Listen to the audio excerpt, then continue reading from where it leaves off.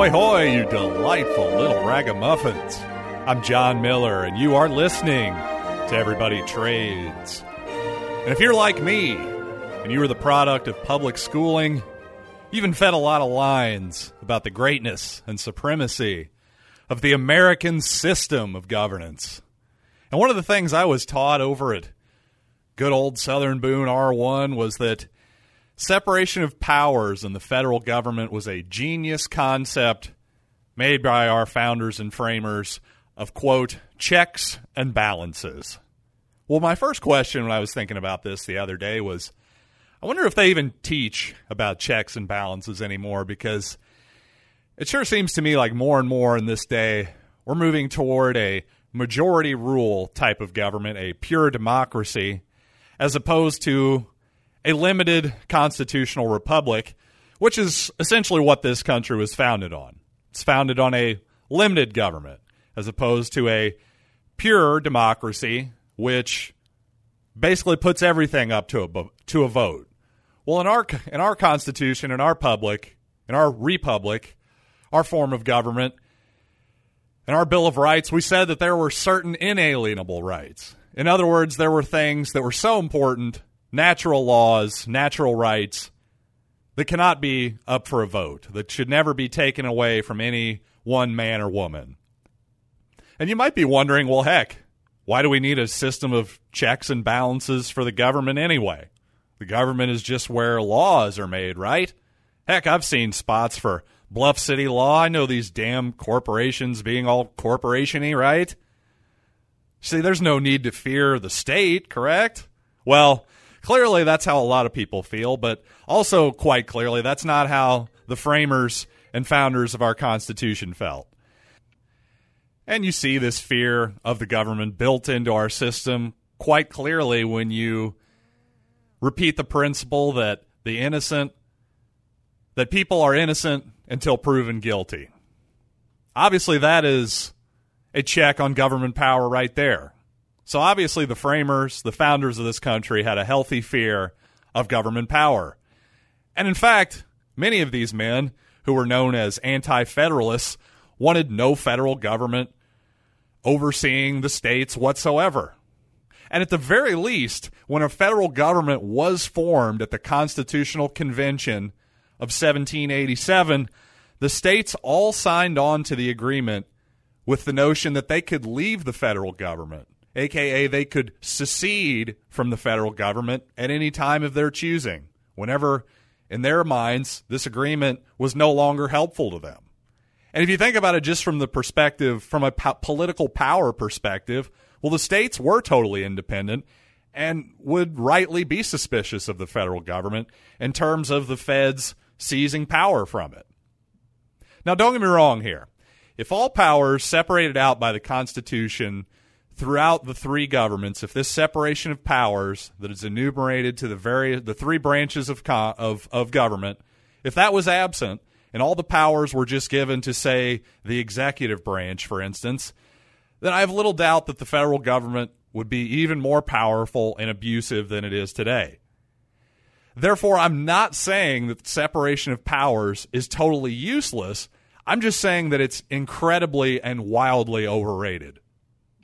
Now, in my humble opinion, I've got to assume that many of the founders and the framers did not count on any of the branches ceding power. I think what they figured was, well, if we just enumerate powers to these three branches of government, executive, legislature, judicial, then they'll constantly be vying for power.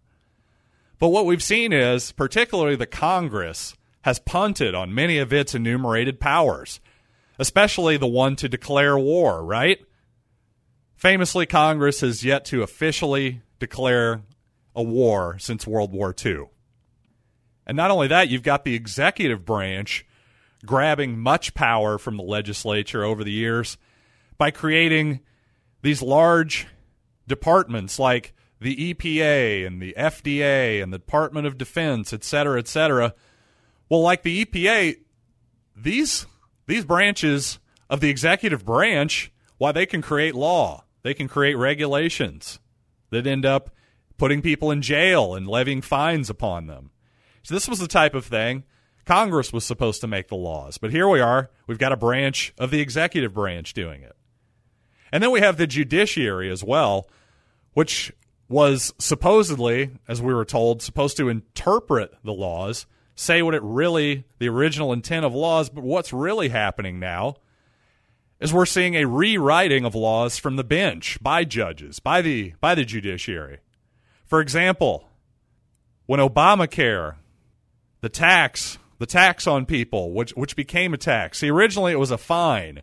It was always considered a fine. You see, you had to buy health care under the Obamacare law, under the Affordable Health Care Act. You were forced to buy health insurance or pay a fine. Now, many people thought, well, this is unconstitutional. You can't force somebody to buy anything. Well, Justice Roberts never agreed with that or disagreed with it. He simply said, no, it's not a fine. The penalty for not getting health care, it's not a fine, it's a tax. So essentially he rewrote the law from the bench and then called it a tax. Now, whether you're an Obamacare fan or not, the point is here, the legislature, and again, I would guess much to the surprise of our dearly departed founders and framers of this country, they've got to be surprised that Congress has punted its powers in some ways. But of course, in other ways, Congress has just as much power as they've ever had, because through the increase in the EPA, the FDA, the FTC, all this different stuff, there's so much money that is pouring through the Treasury now that essentially you're the gatekeepers if you're Congress. So now the power is really just seeing all these lobbyists and being able to divide up the money as you see fit. That's where their real power comes from. So again, if I'm to believe that the separation of powers is this brilliant idea that has arrested the growth and the abuse of state power for all these centuries, then how is it that America is $20 trillion in debt with more than $100 trillion in unfunded liabilities? And we also live in a country where, on average, a person commits at least one crime per day, according to some outlets. And also we're in a situation where 90% of the time your case goes, if you're charged with something, your case doesn't go to trial. No, instead, they're either settled with a plea bargain of some sort, or they just never go to trial whatsoever. And to put an even finer point on this whole thing, here's a list of the following things that were not prevented by the separation of powers. Slavery, Japanese-American internment camps, the Vietnam War, the drug war, various government spying apparatuses, etc., etc. And overseas, as the existence of Guantanamo Bay proves, the federal government does absolutely whatever it wants, whenever it wants, overseas. See, there's this famous cliche in politics that Republicans and Democrats are supposed to abide by, and it's that politics stops at the water's edge. In other words, when it comes to domestic policy and all that stuff, we can argue until the cows come home and have a good, rousing, Democratic-style debate. But when it comes to overseas, when it comes to warfare, well, basically we all just have to get on board and start waving the flag. That's what politics stops at the water's edge means. Well, for as impressive and brilliant as the founders and the framers were in many ways, they were also flawed. They weren't perfect. And one of the ways they screwed up was that, quite honestly, the Bill of Rights and the Constitution should have been expanded to all people on the planet for it to work as well as you would like. Now, some are going to call this, you neocon types, we're going to call this impractical. Well, my rebuttal to that, for one, would be that belief, that actually belies the statement found in the Declaration of Independence that all men are created equal. Now think about this. How does that manifest itself in our domestic laws versus our foreign laws, and how law enforcement, a.k.a. the military, how do they comport themselves here versus overseas? Well, Yeah, there's a lot of bad people, a lot of bad, scary, murderous people outside of the United States. But you know what? There's quite a few bad, murderous, and scary people inside the United States borders as well. But you know what we don't do? When we suspect that we know, we see, like, say that there's a bunch of gangs in one area. Like we have a warehouse full of gangsters, whether they're the Crips or the Bloods, or it's Don and Vito Corleone, if it's Vito Corleone and his kids. Either way you want to look at it, we've got some gangsters. We've got some private governments, basically. Some people who believe that they dominate a territory and that that gives them the right to call the shots, whether you agree to it or not, right? But basically, here's one way in which our government is restrained. Now, if there's, hey, we feel like, hey, there's some Crips in here. There's some Bloods and some Crips. There's the Corleone family. We don't like them very much. Well, what we don't do, we don't fly over the Corleone compound and proceed to drop drone bombs on top of the Corleone compound. No, we don't do that, do we?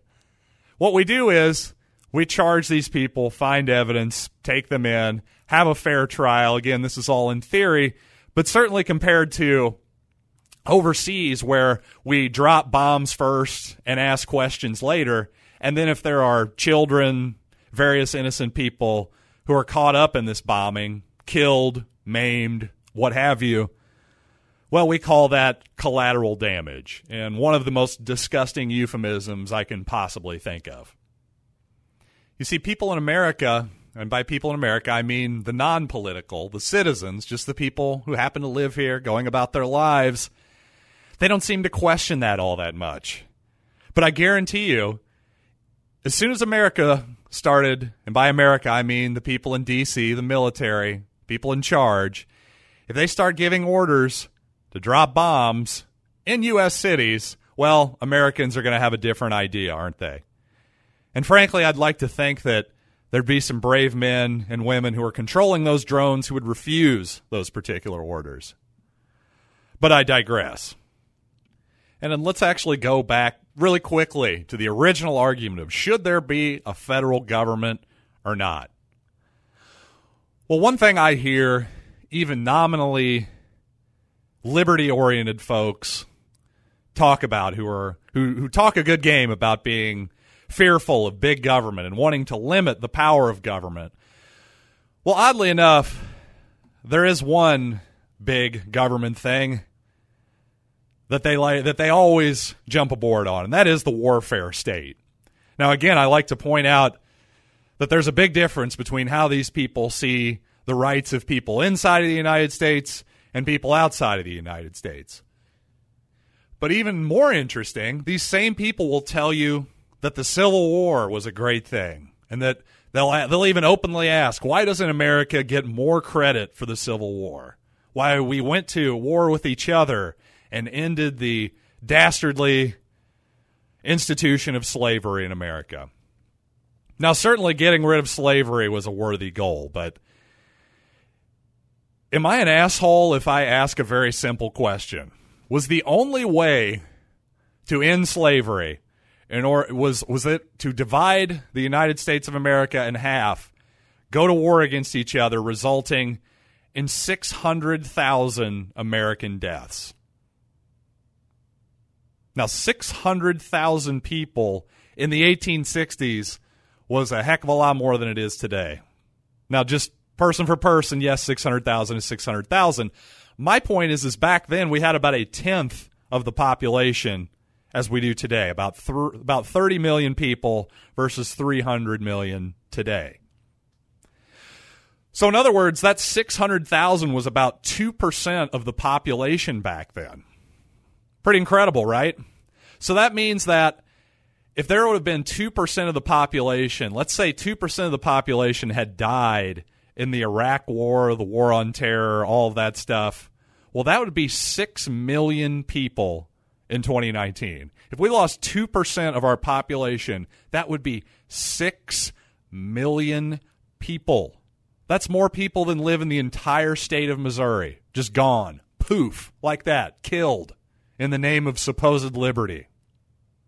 Well, again, just for comparison's sake, as of 2016, about 4,400 American troops have been killed as part of the Iraq conflict. Again, 4,000 versus 6 million in today's numbers. So again, you tell me, was this the best possible outcome? Was this the best possible way to end slavery? See, I would argue that it's possible that there is no war without a federal government. If there's no federal government, if there's no union, what is the means by which there is a war? How exactly does that work? Does South Carolina and Georgia, they all come together for what reason exactly? To defend against what? See, to me, it's this idea that we all need to be under one thing was the true problem of the Civil War. This idea of, again, tacit agreement, this idea of e pluribus unum. We're all stronger from any one. Together, we're all stronger, right? Well, Abraham Lincoln certainly agreed with that idea, because when you really go back and parse his words, you don't even need to parse it. It's quite explicit. Lincoln was much more concerned about keeping the Union together than he was getting rid of slavery. And even when pressed in the presidential debates, while Lincoln may not have been a fan of slavery per se, when he was really pressed by his opponent during the presidential debates, Lincoln was forced to admit that he did not think that blacks were equal to whites.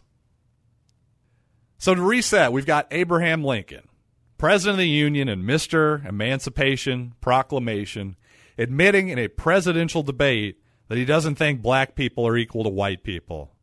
Wow, what a hero for civil rights this guy is, right?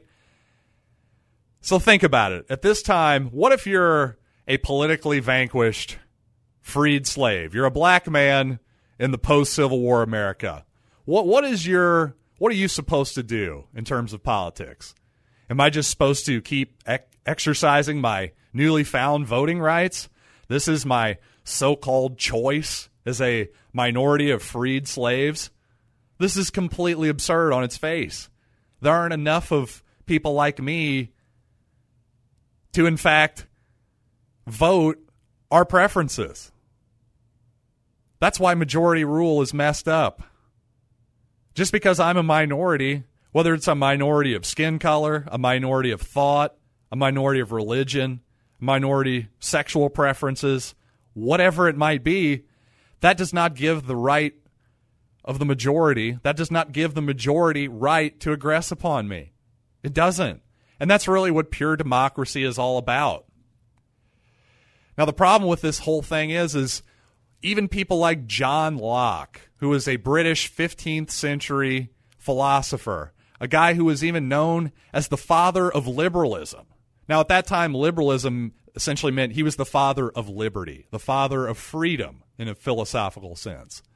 But even Locke bought into a notion that remains popular to this day, known as tacit agreement.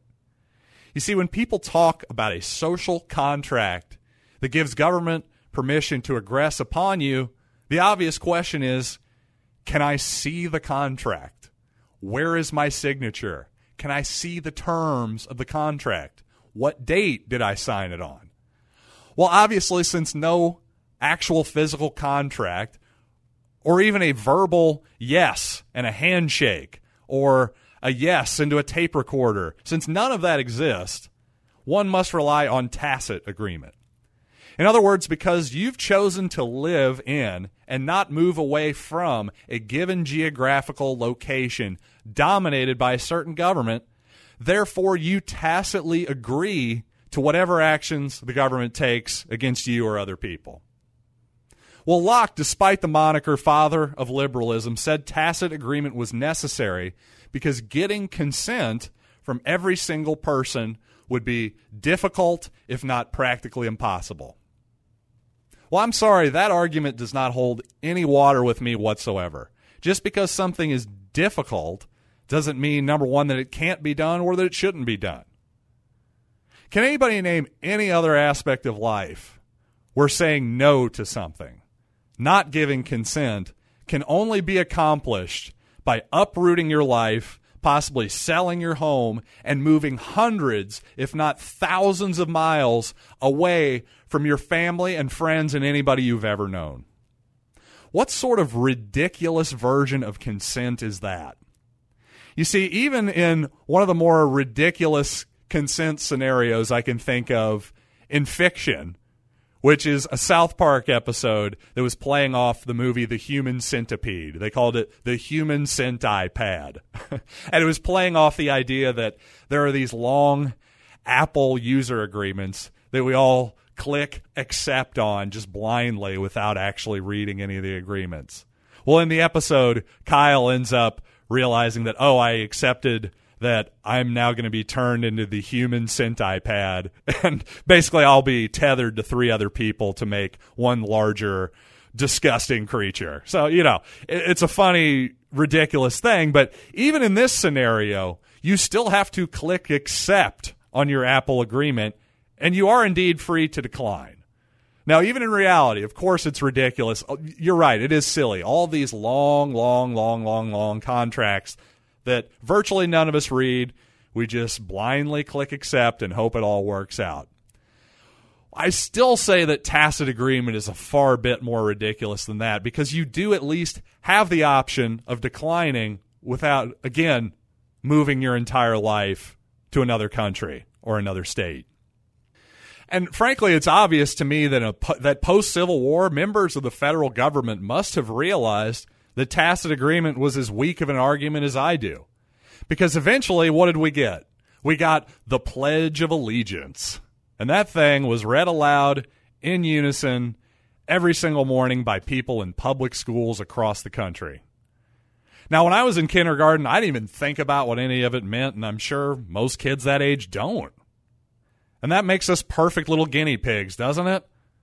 A bunch of non-thinking children to just monolithically speak back, just repeat what we were supposed to say, right? Well, again, just this whole notion belies the idea of tacit agreement.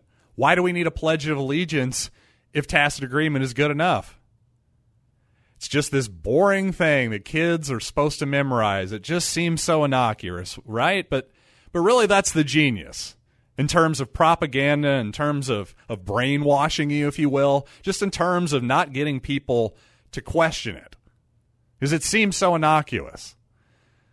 But really, though, again, if you think about it, who even knew as a kindergartner what the word indivisible meant, especially in a political context? Nobody knew what indivisible meant. Well, again, what are they talking about with indivisible? They're saying, hey, no secession. You guys are in the Union forever, and if you don't like it, if you don't like America, then you can get out. That's the idea of tacit agreement. You got to go. Hey, you got to go. And we're indivisible.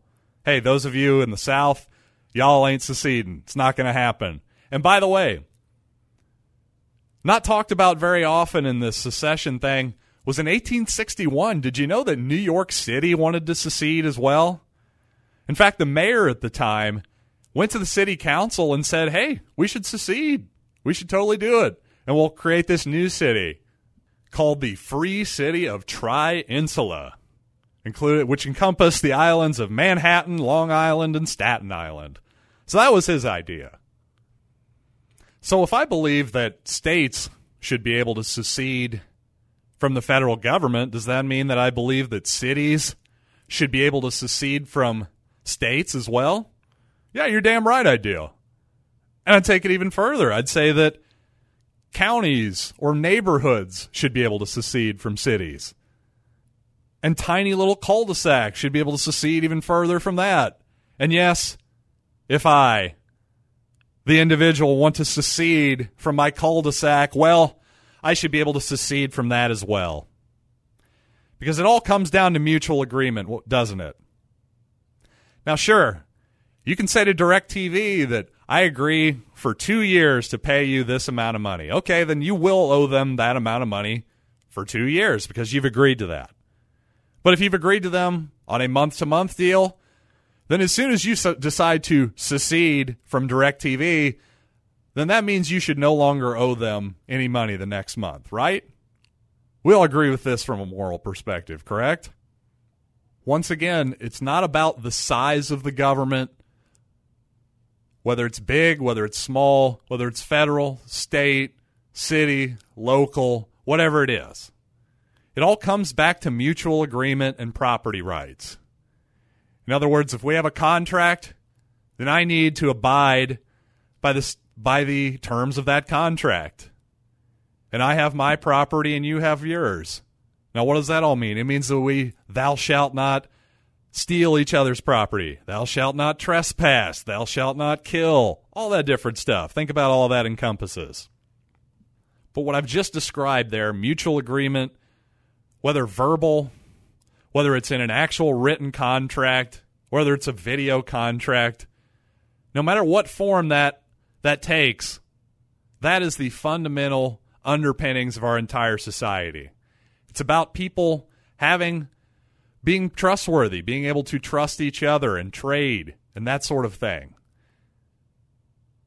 Ultimately, we as a society need to get back to self-regulation as opposed to top-down control of more and more aspects of our lives.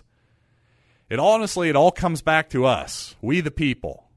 We're the ones who really need to regulate ourselves. And if we can't regulate our own behavior, we're finished as a polite society. It doesn't matter what the government does. Because no matter how powerful the government is, it's always going to be behind culture. You know, there's another cliche that politics is upstream from culture. Well, I think that's true for the most part. You know, think about the Civil Rights Act of the 60s. That wasn't going to happen unless, no matter what you think of that particular piece of legislation, that was never going to happen unless society had shifted. The hippies of that age, the baby boomers, the young people of that age decided that the old ways of, well, black people are going to have this drinking fountain and they sure can't come to our lunch counter. They were over that. And partially, I think a lot of that had to do with cameras, the proliferation of video technology, that kind of stuff, photography, what have you. Just people actually seeing that stuff instead of it being a sort of hidden, unspoken of, I don't know, frankly, ugliness. I think at a certain point, the boomers just couldn't take it anymore, and we can argue about why that happened or for what reasons and how effective it was, but ultimately, I think that societal shift happened way before the legislative shift. So let's understand quite clearly where change really comes from. And it comes from us. It comes from within. It doesn't come from the top. It doesn't come from a bunch of people who 90% of the time are going to get reelected in Congress. See, they just want to keep their power. They're very safe people in a lot of ways. They're certainly not going to break up the apple cart on something like an institution like slavery or something like that without a gigantic push from a majority of their people. You see, there is a natural democracy to freedom in the market. We don't need a bunch of elite people putting up a fake, artificial version of government democracy that just, quite honestly, doesn't work nearly as well as the marketplace, the democracy of ideas. And with that, I'm going to get on out of here on this episode of Everybody Trades.